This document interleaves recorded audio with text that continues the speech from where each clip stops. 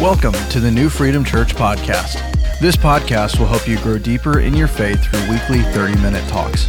If you haven't already done so, go ahead and hit that subscribe button so you get each new episode as it's released. Now sit back and relax as God speaks to you through this message. If you have your Bibles, turn with me to the book of Luke, chapter 6. I'm going to be finishing up the sixth chapter. As you know, we have been systematically going through the Gospels this year. And chapter 6 presented about 4 unique opportunities to bring some life from the Word of God to our hearts. And so today I want to conclude on chapter 6, a message that is going to define the power of our words. Somebody say, power of my words. The Scriptures has a great deal to say about the speech or the language or the words that we speak. In fact, it says that your tongue is the rudder of your life and it determines the direction and quality of your living. Proverbs 18:21 says this, death and life are in the power of the tongue, and those who love it will eat of its fruit. I just want you to remember that word fruit. We're going to see that a whole lot in the message today, that death and life are in the power of the tongue. You have the ability to speak things of life or to speak things of death, and your words actually become a type of fruit. This is ancient wisdom written thousands of years before Jesus' earthly ministry, yet it shows up again in our text today in the teaching of Jesus. Luke 6, verse 43 says this, "For a good tree does not bear bad fruit, nor does a bad tree bear good fruit. For every tree is known by its own fruit. For men do not gather figs from thorns, nor do they gather grapes from a bramble bush." Verse 45, "A good man out of the good treasure of his heart brings forth good. An evil man out of the evil treasure of his heart brings forth evil." This is where I want to get to. "For out of the abundance of the heart, the mouth speaks." Let me ask you this question. If your words were fruit, would you want to eat them? If the words that you speak, if what comes out of your mouth, what utters over your lips were fruit, would it be delightful for you to pick one and eat it? I'll never forget a Bible college professor telling me one time in our class, he said, "Make sure that your words are sweet, for you never know when you may have to eat one." And oh, how I wish I had taken that advice when I was 19 years old going through Bible college.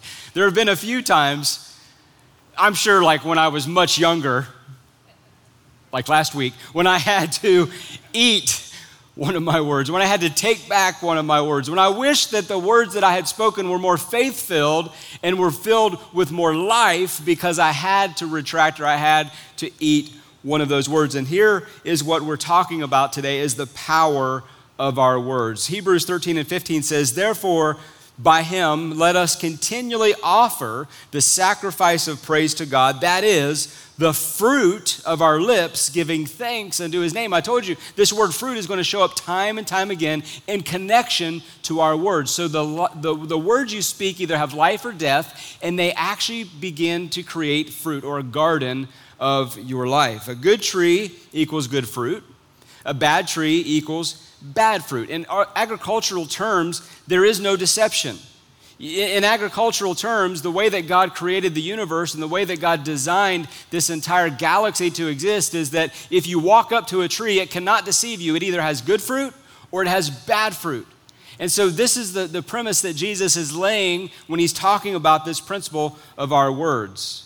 I want us to look at the words of Jesus' brother James. In James chapter 3, he gives us this great teaching to really elaborate a little bit on the foundation that Jesus gave. He elaborates a little bit more on the power of our words and actually our tongue. It says, "The tongue is so set among our members that it defiles the whole body."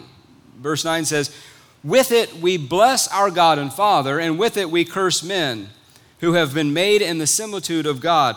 Out of the same mouth proceed blessing and cursing. My brethren," he's making an appeal here to you and me, "my brethren, these things ought not be so." Then he asks this question, "Does a spring send forth fresh water and bitter from the same opening? Can a fig tree, my brethren, bear olives, or a grapevine bear figs.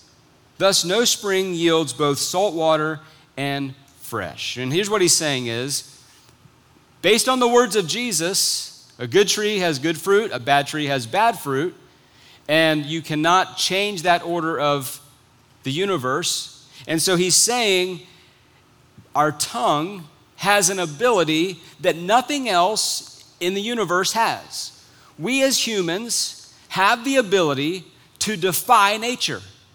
Now we can look at all of the great technological breakthroughs. We have been able to defy gravity by putting an airplane in flight, and how that this massive moving metal piece can go through the air and stay up and not fall. It defies the laws of gravity. We have defied the laws of science and physics, and we've been able to split an atom, and we've been able to control through the technologies and breakthroughs. We've been able to control and harness power that had never been thought of before, just in the last couple 100 years, 100 years really, some of the most technological breakthroughs that we'd ever seen in human history. We have been able to defy certain things, but from the very beginning of time, from the very beginning of creation, James makes it clear to us that human beings have had this unique responsibility and a unique opportunity. And not always have we done it the right way, but we have in our mouths the ability to defy natural law. And here's what he says.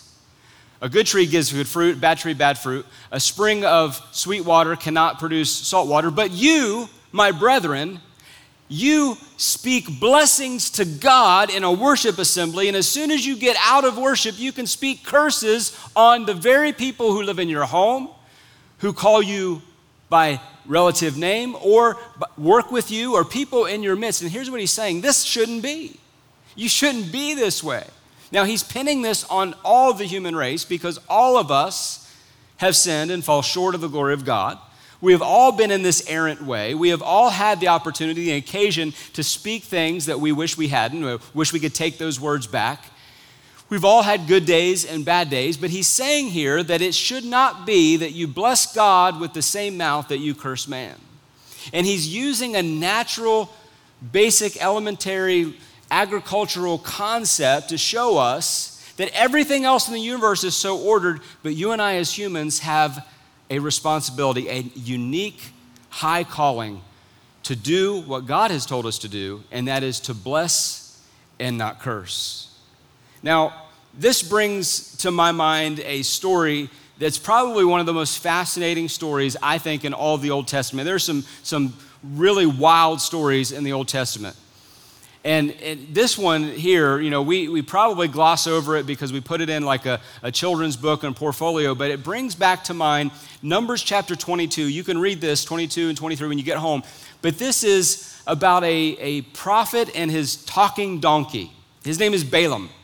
And if you go back and you read this context, this story, it's really a fascinating story because what had happened was that the nation of Israel had grown so powerful. They had been conquering kingdoms and territories, and they were amassing such a large influence in the region that Balak, who was the king of the Moabites, he said, this is getting a little too close to my territory. These Israelites are going to come over, are going to make war with me and do to me just like they did the Amorites. And so I want to make sure that I hedge my bet here. He wanted to have some protection against these Israelites, not realizing that they had a force well superior because God was on their side. Actually, they were on the side of God in this time in their national history, so they couldn't lose. And so what he does is he sends out his emissaries, and he goes in search of the most famous diviner of his time, the most famous person who was a go-between from the earth realm to the spirit realm, and this man's name was Balaam. Now, Scripture never positively speaks about Balaam, so you would read the text and you might think, well, he hears from God because God truly did come and speak to Balaam. But what we find is that Balaam was kind of a mystic, and he was more a prophet for hire, you could say. And so when Balak sent these emissaries to come and ask him for his help, they wanted to give him rooms of silver. They wanted to give him a great treasure if he would go and pronounce a curse on Israel, the people of God, so that they couldn't take any more territory. And when they go to him, he kind of likes the proposition. He likes what he's being asked to do here. And he says, tell me more. Well, I'll go and talk to God. And so we get from that, oh, he must hear from God. Well, the God of heaven did come and speak to him and said, listen, you cannot pronounce a curse upon my people. I've already blessed them. You cannot pronounce a curse upon them. He heard that. He understood that. But he was entertaining more of this offer of great wealth. And so on his way to go and hear from the king himself, his donkey sees an angel of the Lord standing in the middle of the road with a sword drawn. The donkey veers off the path, and Balaam kicks his donkey and says, get back on the road. As soon as the donkey turns, he sees the angel there again. He's kind of hemming him, and this donkey crushes his master's foot up against a fence. And he not only curses the donkey, he gets off and beats and whips the donkey and says, if I had a sword right now, I would kill you. And then the donkey, the Bible says that God opens his mouth. The donkey speaks and says, my master, my Lord, why would you do this to me? I have been faithful to you all the days that you have ridden me. I have never done anything bad. Now, can you imagine? And the guy talks back to his donkey. They have this conversation that ensues. There is this logic that's going on. And finally, it took the donkey to open up the man's eyes, and then he sees the servant of the Lord there too. But he doesn't stop trying to go after the silver. He doesn't stop trying to get the prize. He actually entertains it again and hears from the king. And here's what he does. 4 times he goes out to try and determine if he can curse Israel. And 4 times, instead of cursing them, he pronounces a blessing upon them. Now, this is how that you know that God is on your side. When he takes even your enemies and turns their course and makes them pronounce a blessing. And finally, Balaam says, listen, I've seen it all. A donkey talk. I have tried to pronounce a curse. I can't. And I am going to just stop right here, and I'm going to pronounce the blessing upon God's people that has always existed. And I want to tell you today that you can never curse what God has blessed. You don't have to fear about the things that other people are trying to plot and scheme and get over on you. If you will stay steady with the heart of God, if you'll stay in the pathway of your calling, if you will stay laser focused on where God has placed you, then you will walk in the blessing of God. It doesn't matter what other people think. It doesn't matter what other people say. They don't get a veto power, a veto right on what God has told you to do. Now, let me ask you this. Did you know? We just talked about, we just saw that donkeys can talk, but did you know that your heart can talk? According to the scripture, it can. And this is something we see in verse 45. It says, for out of the abundance of the heart, the mouth speaks. So in essence, your heart talks. Now, singers and songwriters have known this for years. You can listen to some of your favorite songs that you grew up to, and you know that singers will write lyrics that kind of put you into a frame of mind, and you connect and you relate to what they're saying because it's how you have also felt. And you wonder, how did they know my story so well? And they put it to a tune, they put it to lyrics. And we can connect and we can relate to that. All genres, all kinds of venues, all kinds of music. In fact, it's been said, if you would just listen to certain music backwards, it's even better. Like country music, if you listen to it backwards, listen, you get your dog back, you get your job back, you get your truck back, and you get your wife back. I mean, this is a pretty good deal, right? So out of these words that we sing, out of these things that we say, we are either pronouncing blessing or cursing. There is no neutral word. Everything has weight. Everything has power. That's why we should be careful what we allow in our ear gate and in our eye gate, because it goes down into the depths of our recesses of our heart, our inner life, not the organ that's pumping blood throughout your body. That's not your heart. The heart is the inner you. It's the inner life. And from that place, the scripture says, your mouth will begin to speak. Let me back it up with Jesus' words here. Matthew 15 and 16. So Jesus said, are you also still without understanding? Do you not understand that whatever enters the mouth goes into the stomach and is then eliminated? He's talking about food rituals and all kinds of different dietary laws that they would keep in that day. And they wouldn't eat this because it's unclean. They wouldn't eat that because of the way it was prepared. And Jesus said, listen, anything you put in your mouth, it goes into your stomach and it gets eliminated. Verse 18, but those things which proceed out of the mouth come from where? Come from the heart. and they defile a man. For out of the heart proceed evil thoughts, murders, adulteries, fornications, thefts, false witness, blasphemies.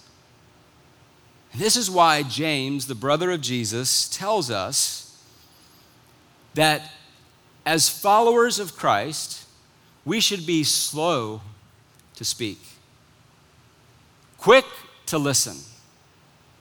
Slow to speak, quick to listen. Think about it, and just because it enters in your mind as a thought, and just because it may actually be factual and true, doesn't necessarily mean that it needs to come out of you. Just because you think it doesn't mean you need to say it. Now that'll help somebody really big today, all right?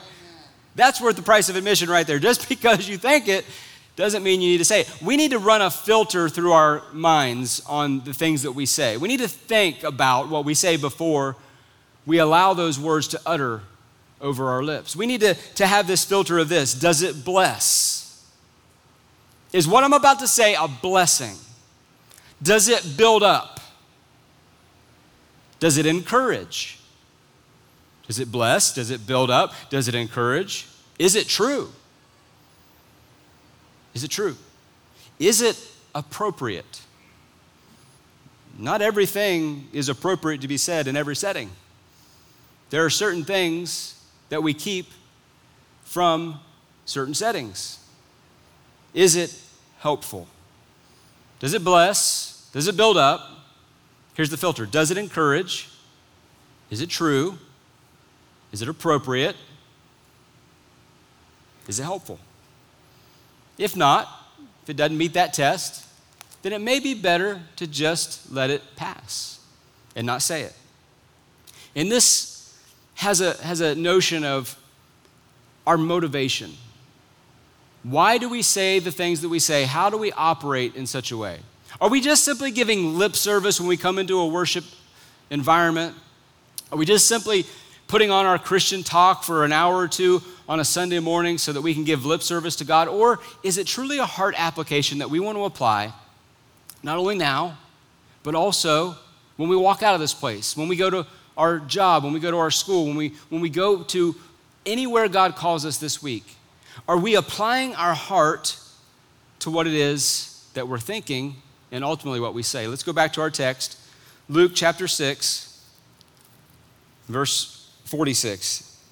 Jesus continues, "But why do you call me Lord, Lord, and not do the things which I say?" Not just the things he teaches, not just the things that he did, the things that he says.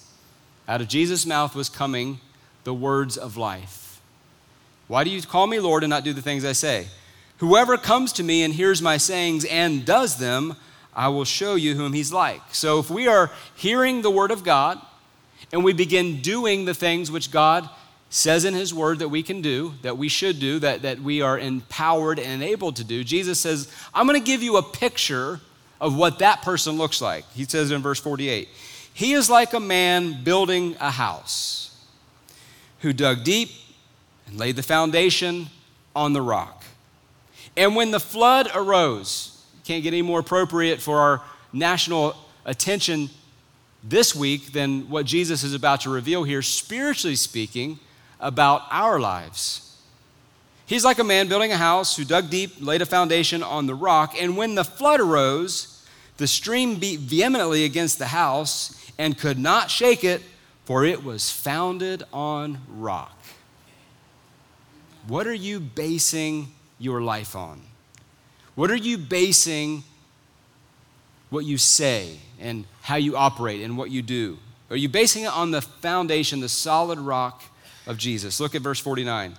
But he who heard and did nothing is like the man who built his house on earth without a foundation, against which the stream beat vehemently, and immediately it fell, and the ruin of the house was great. Here is the great paradox. If you take two people building something in perfect conditions, 70-degree weather, sunny outside, no rain in the forecast. If one of them builds on a foundation, it's going to take a little bit longer to dig, to measure, to put in the right materials, and to build the construction. But if the other one doesn't do that, they can bypass a lot of time and they can build a structure nonetheless. They can have a house sitting there. And at the end of that day, if both establishments are built, from the natural eye, they look the same, do they not? They both have a building. They both have a door. They can walk in, they can sit in their house. But one of them is susceptible to the elements, and the other one is impenetrable to the elements. And there may be some people right now in your life that you're looking at. You're maybe measuring yourself. The Apostle Paul tells us don't to compare ourselves. It's not wise, but we do it. But you may be measuring somebody up and you wonder, how in the world are they getting so far ahead? How in the world do they have that? And I'm still digging my foundation. How in the world? They already built all those things. And yet you look at their life and it's a seemingly contradiction because they're not speaking words of blessing. They're not speaking words of encouragement. They're not building people up. They're actually doing everything they can to tear down. They're bypassing things. They're cutting corners. And in one sense, what happens is when we are digging and we get down to that rock and we're laying that foundation and we look over and someone's already done, we get a little bit jealous. We wonder why. Why, God? We say, Lord, well, why haven't you blessed me like you've blessed them? And Jesus is telling us, just because it looks like they're further ahead doesn't mean that they're ready for the sure storm that is coming. There's a storm coming. There's always a storm coming. Let the season change a little bit. There's another storm coming. They both look the same, but they're not based upon the same foundation. And when we get into God's word and we truly understand and allow these words to penetrate our heart and we start to speak words of blessing and not of curse, it orders our entire life. Words are powerful. Somebody say that. Words are powerful.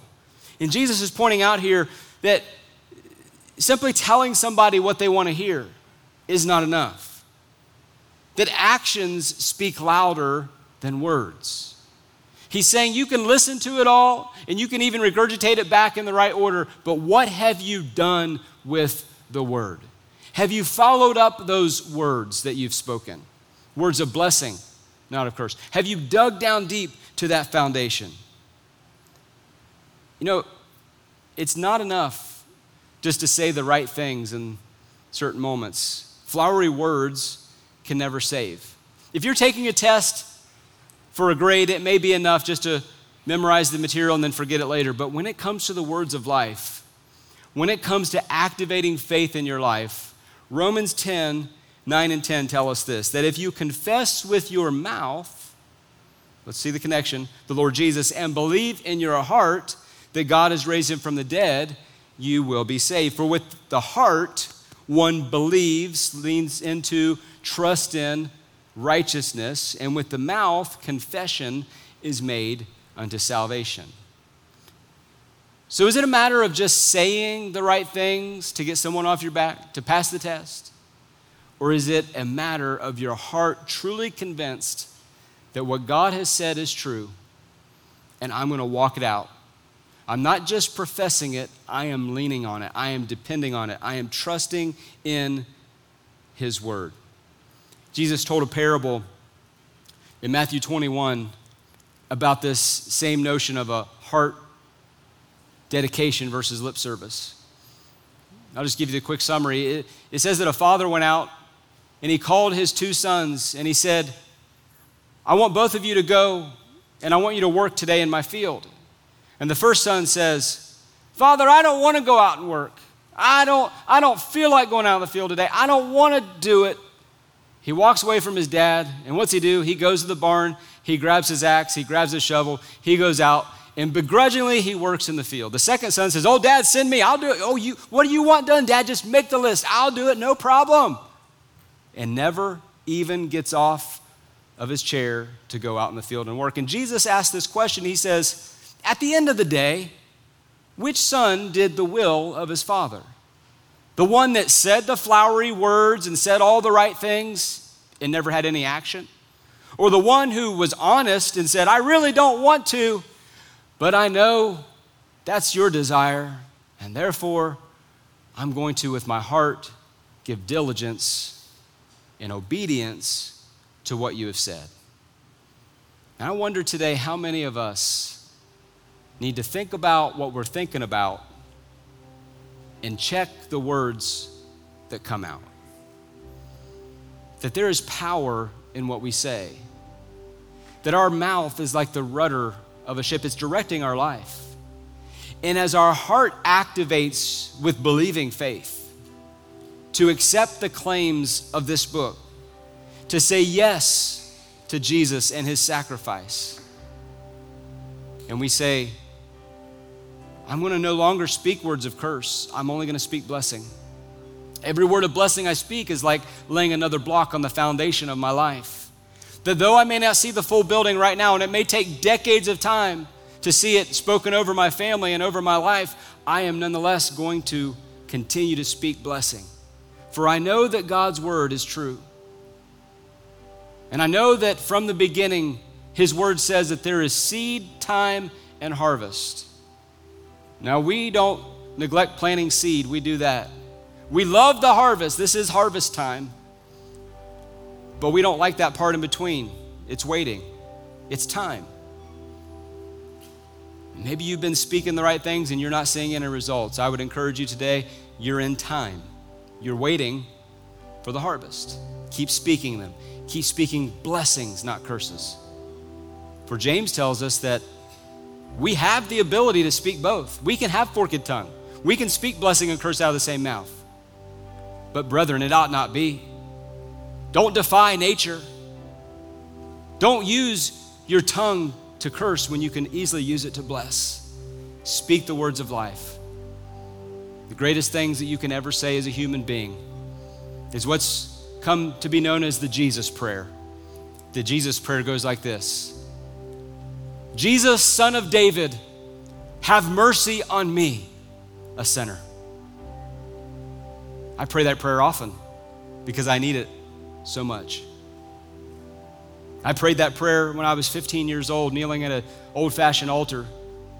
When I prayed a prayer like that to say, come into my life, Jesus, change me, transform me, make me a new creature.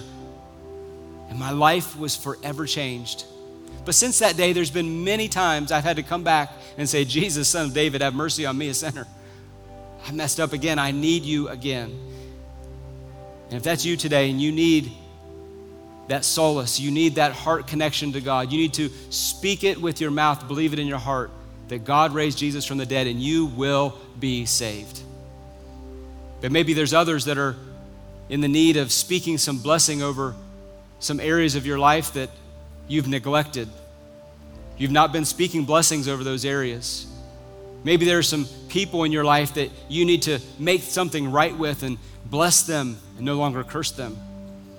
You've dealt harshly with someone and you need to make it right and speak a blessing. You can do that today.